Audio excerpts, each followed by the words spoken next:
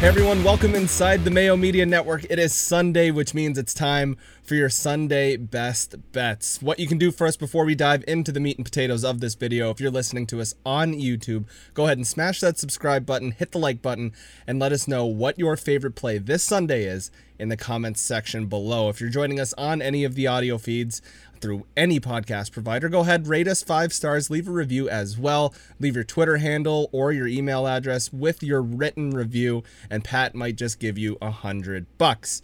Anyways, last week we went 3-0 with a nice little parlay there as well. We're going to try and do the same thing here. We have another 3 baseball plays for you with a nice plus. I think it's plus 471 for a parlay. So let's dive into things, starting with the Oakland Athletics and the Texas Rangers.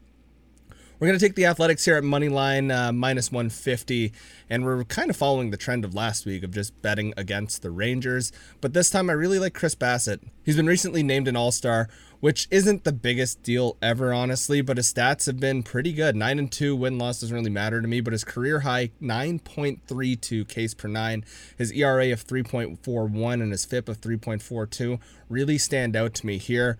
This is actually a fun fact for you. The third time that Bassitt and Colby Allard have faced each other this season, Oakland has won the past 2 matchups. Allard's stats in those 2 matchups, 5.25 ERA against Oakland, whereas Bassitt on the flip side is 0.64 ERA. And for some reason, Texas is just not the greatest when Allard's on the bump. They've lost 8 of their last 10 games that Allard has started in. So we're just going to pick the Athletics here, get things started, minus 150 on the money line. The second game we're going to pick is Philadelphia Phillies against the Boston Red Sox, and it kills me as a Jays fan to pick the Bo Sox here, but we're going to take the money line minus 120, and I know that the Red Sox just got thumped by the Phillies here, but I like this spot here, minus 120. The Phillies have one hope, and it's either, well, they have 2 now. It's either their offense being what they were to yesterday on Saturday, or it's Aaron Nola just being average. He's been roughed up, though, over his last 2 starts, giving up 11 runs, and it doesn't bode well against the Red Sox, whose offense is normally electric. Top 5 in OPS, top 3 in average, top 10 in OBP, and top 3 in slugging. And if you want to look at how they perform at home, 5.51 runs at home per game when they play at Fenway. The Red Sox bullpen was not good on Saturday. It led to a lot of their runs. The starter wasn't good either. I believe he gave up 3 runs, but the bullpen was just terrible.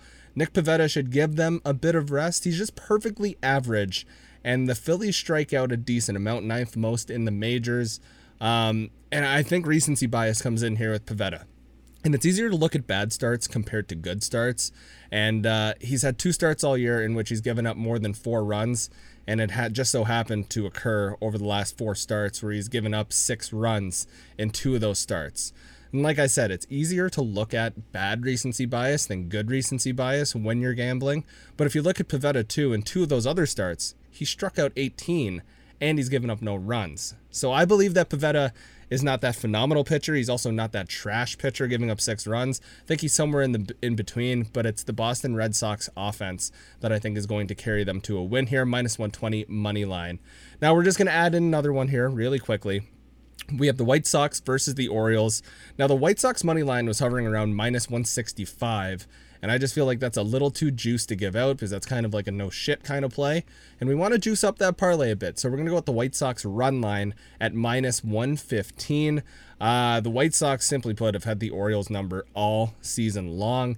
In 6 meetings, they have outscored the O's 20-4. The Orioles lost 6 of their last 7. Trey Mancini's not batting that well anymore. They don't have an offense. 4.09 runs per game and a team worst ERA across all of the majors of 5.57. Whereas the White Sox rank 4th in the majors with a 5.07 runs per game. Just an easy one there to add on. Minus 115, the run line. I think they should cover that quite easily. And when you parlay all these together, you get a plus 471 parlay.